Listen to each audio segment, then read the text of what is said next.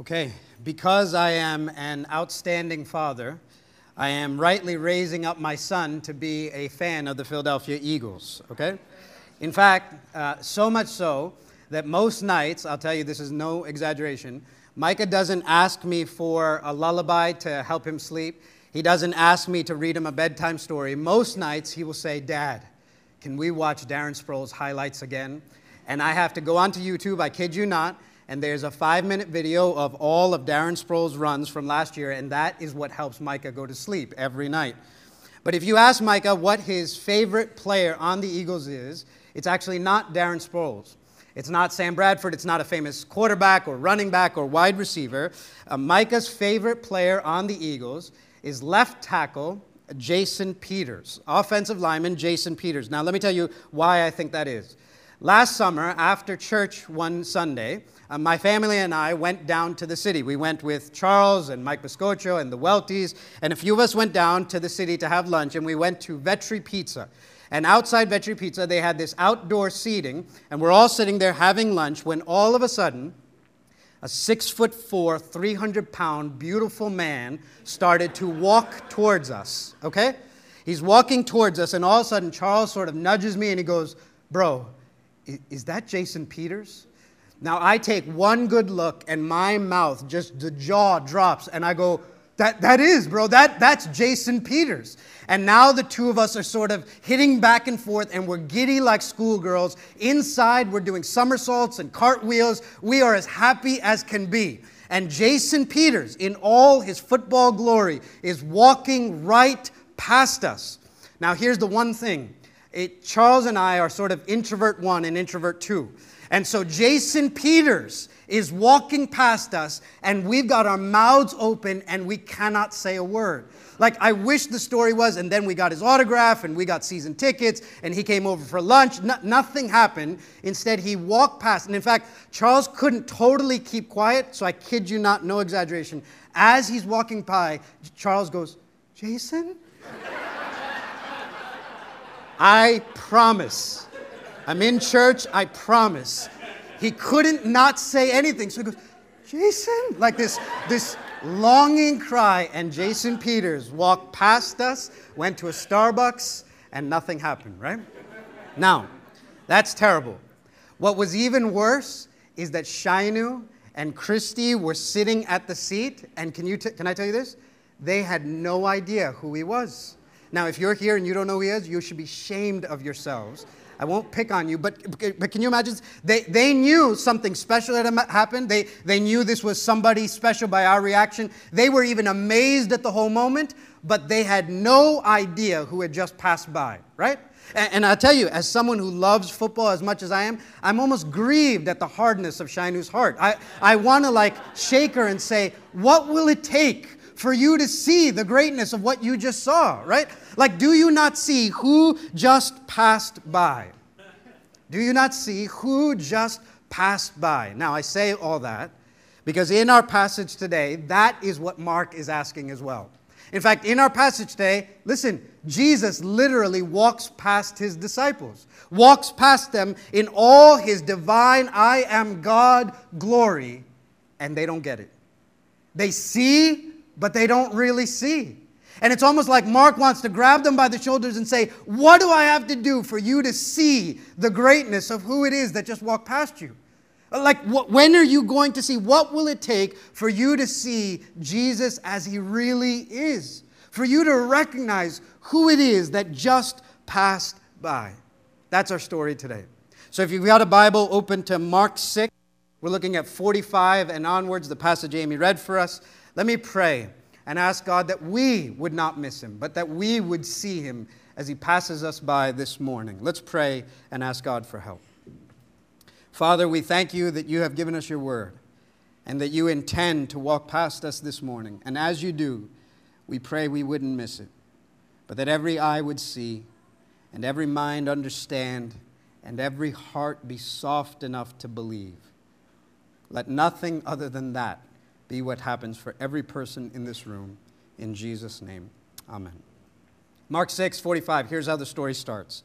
Immediately, he made his disciples get into the boat and go before him to the other side, to Bethsaida, while he dismissed the crowd. And after he had taken leave of them, he went up on the mountain to pray. That's how the story starts. It starts with immediately. Now, Mark says that word all the time, but we're left sort of going, immediately what? Immediately after what?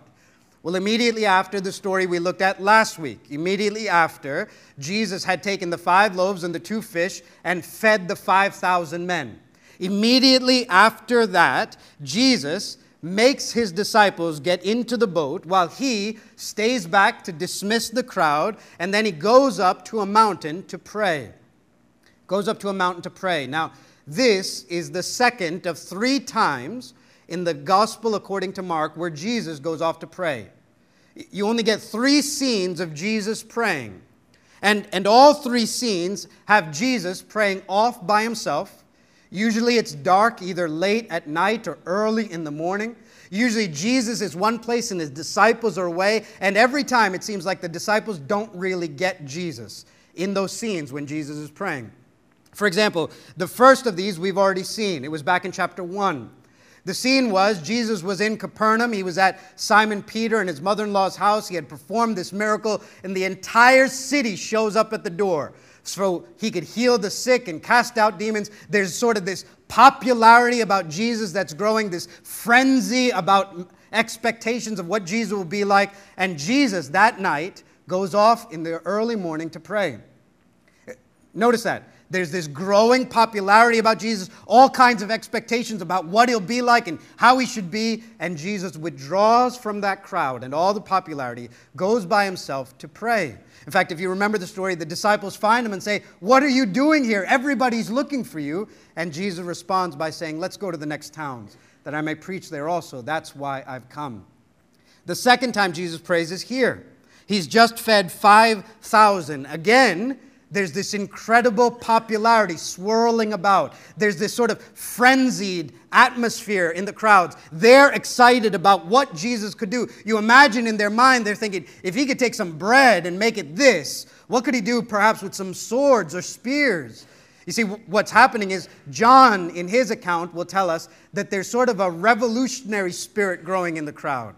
In fact, in John's account, he makes sure to mention to us the people wanted to make Jesus king.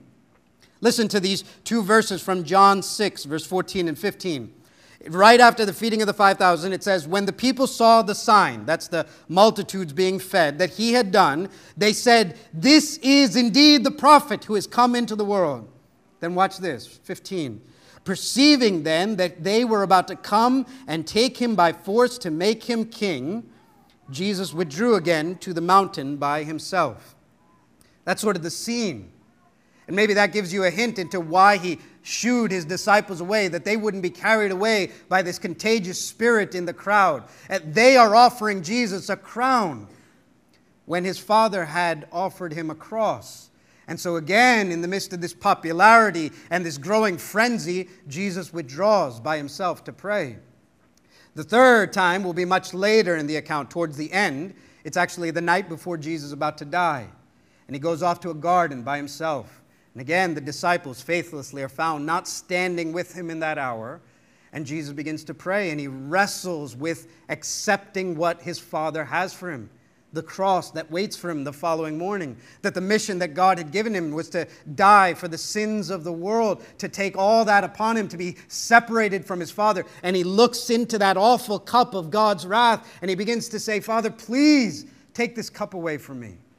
If there's any other possibility, please let that be." And he begs in prayer, but in that prayer, he begins to align his heart again to his Father's will. "Not my will, but yours be done." Again, to align his heart to obey whatever the Father has for him. It seems that there's a common denominator in these 3 scenes of prayer.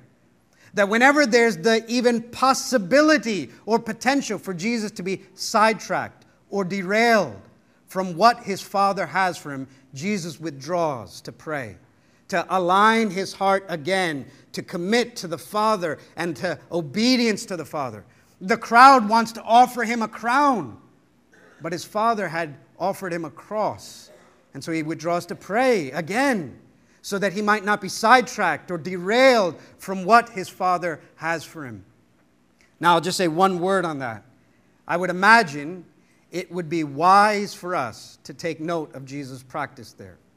Right? That's not Mark's main point here, but it would probably serve us well to let Jesus' example instruct us here. That when the Son of God himself felt the potential to be sidetracked from what God had called him to do, he withdrew to prayer, pressed in to pray.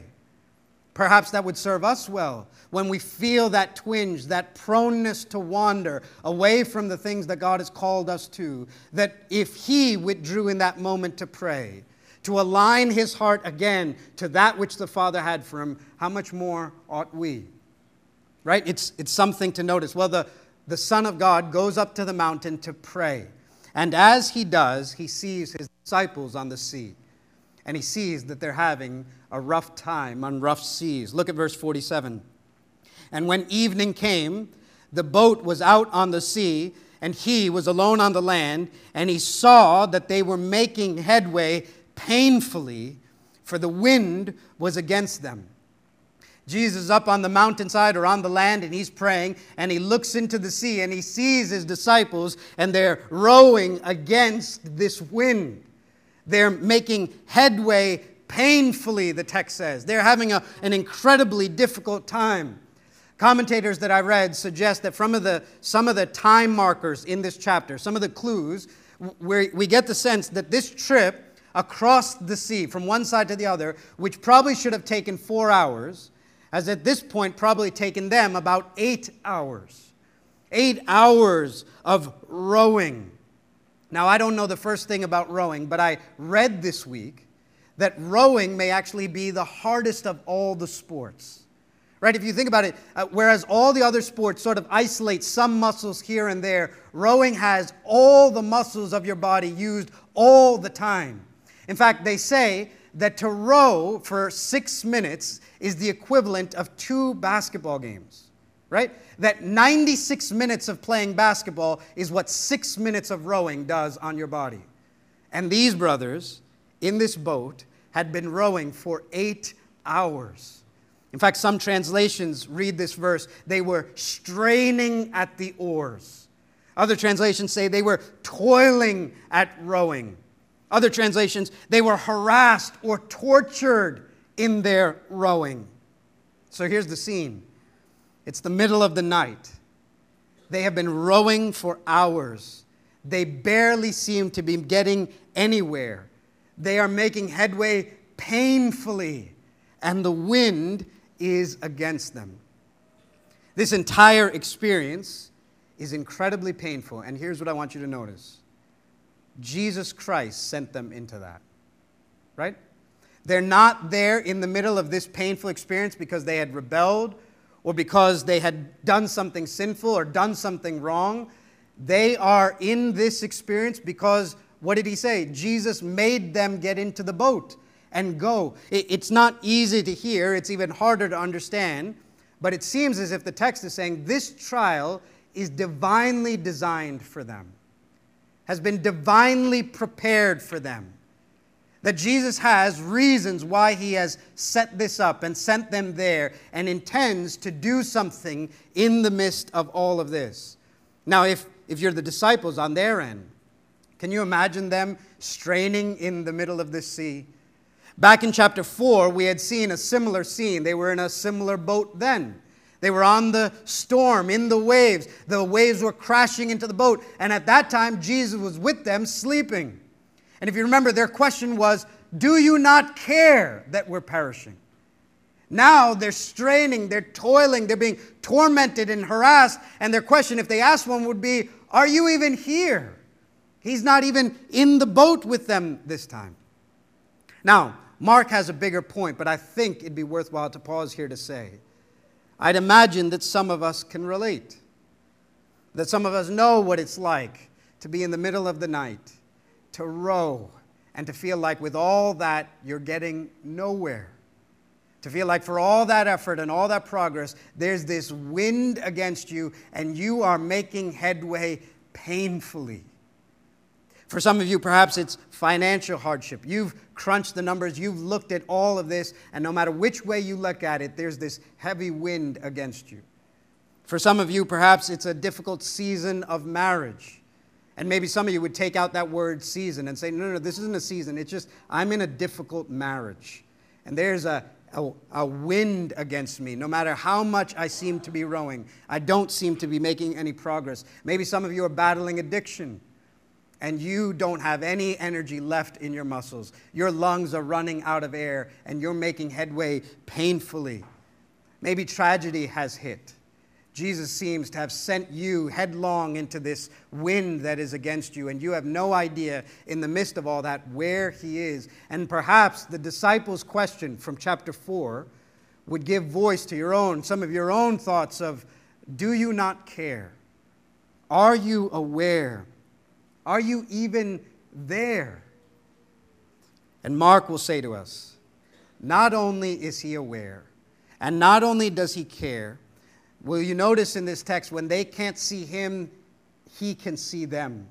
When they don't know where he is, he knows exactly where they are. When they can't get to him, he will come out to them. Jesus sees them, and verse 48.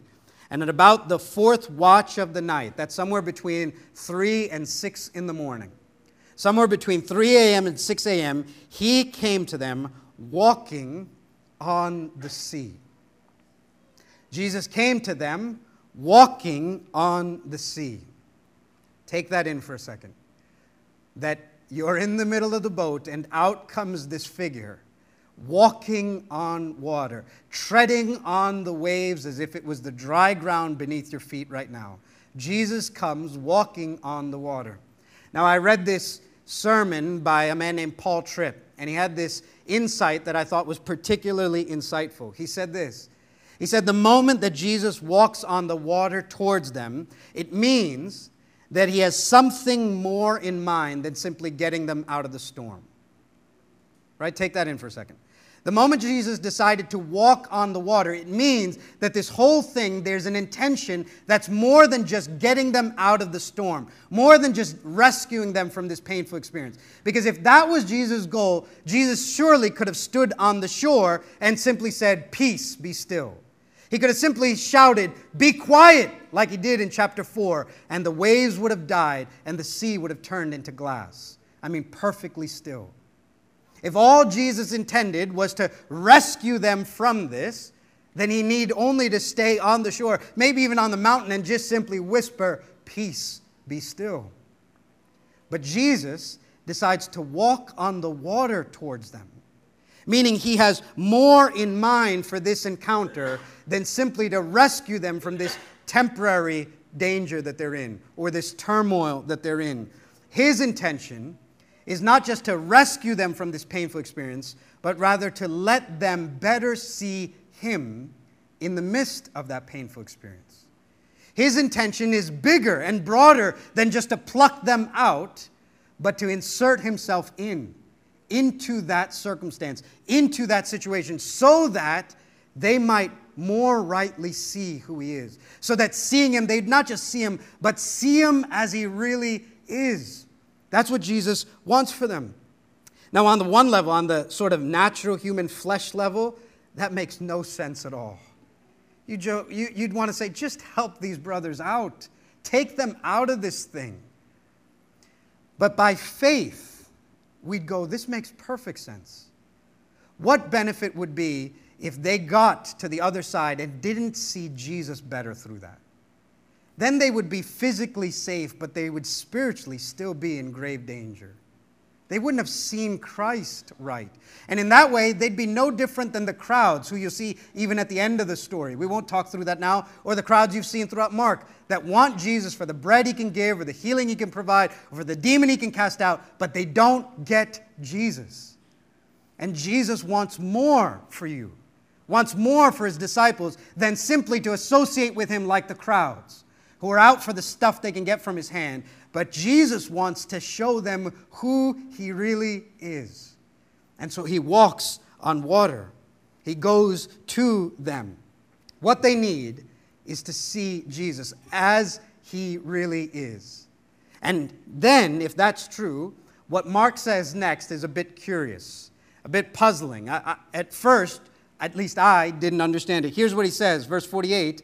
He comes out to them walking on the sea. He meant to pass by them, but when they saw him walking on the sea, they thought it was a ghost and cried out, for they all saw him and were terrified. Did you catch that? He meant to pass by them. What does that mean? Because what it sounds like is Jesus intended to sort of slip by the disciples unseen, but somehow his GPS got wrong and he walked right past them, right? Now, you'd imagine this is a big, wide lake. If he meant to slip past them, why did he go the route that crosses right in front of them? He meant to pass by them. It seems like it's saying Jesus didn't intend for them to see him, but then they saw him, and this whole encounter happened. Sort of like when you see someone in a grocery store and you hope to avoid eye contact, but then you saw them and they saw you seeing them, and now you got to go say hello. It's that kind of thing. Jesus meant to pass by them, but they saw him. And so now what does he got to do? He's got to walk on water towards them. Now, that doesn't make any sense at all, right? It doesn't make sense about who Jesus is. It doesn't make sense about why he'd do this. So what's happening here? What does it mean? He meant to pass by them, but he intended to pass by them, but they reacted terrified, thinking he was a ghost. Let's step back for a second. What is Jesus doing here? He's walking on water. Now, can we agree, people don't walk on water? Nobody walks on water. And in fact, the Bible would agree, nobody walks on water except for God. God walks on water. In fact, in the Old Testament, Job, in chapter 9, says God tramples on the seas. He treads the waves. Job talks about God walking on the water. And then Job even says, he passes by me and I see him not. He passes by me and I perceive him not. Job says, there is one who walks on the water. God does. And what's Jesus doing here? Jesus is doing what only God can do.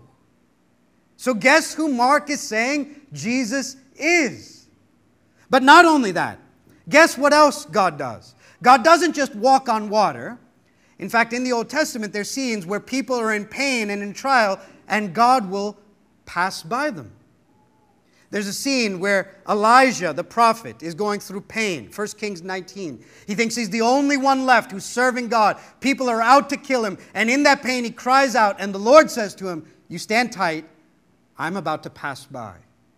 And then there's the scene with earthquake and fire and this whisper, and the Lord passes by. Or even more famous, there's this man named Moses. And Moses has this scene where he's in terrible pain because the people of Israel have sinned. God says, I'm not going with my people anymore. Moses cries out, if you don't go with us, I'm not going anywhere. I can't lead this people. You have to come with us. And then he says, let me see you.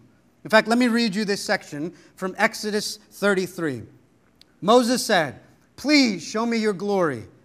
And he, that's the Lord, said, I will make all my goodness pass before you. And I will proclaim before you my name, the Lord. And I will be gracious to whom I will be gracious, and show mercy on whom I will show mercy. But he said, you cannot see my face, for man shall not see me and live. And the Lord said, behold, there is a place by me where you shall stand on the rock. And while my glory passes by, I will put you in a cleft of the rock, and I will cover you with my hand until I have passed by. Then I will take away my hand, and you shall see my back, but my face shall not be seen. What does God do? He passes by in all his divine glory. And what's Jesus doing? Jesus is doing what only God can do. Here they are in the midst of this trial and this painful experience, and Jesus meant to pass by them, walking on the water, doing what only God can do. And if that weren't enough, listen to what he says. They're terrified. They think they've seen a ghost. And Jesus says to them, but immediately he spoke to them and said, take heart, it is I. Do not be afraid. Every commentator I've read made one point here to say, you catch that phrase, it is I? It is I, translated in the Greek, is the same phrase in the Old Testament when God revealed, you want to know what my name is? I am who I am. It is I can be translated, I am. I am, the one who said, I am who I am. The I am who passed by Moses. Mark is saying, do you now see who Jesus is? You remember how the disciples had asked back in chapter 4 when the stormy waves came and the winds ceased and calmed, and they asked, who then is this that even the winds and the waves obey? And Mark 6 is saying, do you see who then this is? Do you see who this is? Only God walks on water, and Jesus is walking on water. And only God passes by in all his divine glory, and Jesus is passing them by. And only God is the great I am, and Jesus shows up and says, don't be afraid, I am is here. Who do you think Mark is saying Jesus is? In fact, Mark is saying, do you get what the disciples are privy to? The I am who passed by Job and he perceived him not. The I am who came at best like a whisper through past Elijah. The I am who told Moses, I will pass by, but you can't see my face and live. No one can, so you can see my back as it passes by. That same I am was now passing by the disciples, and they could stare him in the face. I am who I am has come down in his Son, in the person Jesus Christ, and they could stare him in the face, and they could behold his glory, and they were supposed to get in that moment. He's not Elijah, he's the God who appeared to Elijah. The I am has passed by. But watch how the disciples respond. Verse 51. And he got into the boat with them, and the wind ceased. And they were utterly astounded, for they did not understand about the loaves, but their hearts were hardened. Jesus gets into the boat. Immediately the winds cease. The choppy waters stop. And the disciples, we're told, were utterly astounded. Get that? They were utterly astounded. They were amazed. They were in wonderment. They were bewildered. They were shocked. They were rocked. They were breathless. And Mark doesn't mean any of that as a compliment. Did you catch that?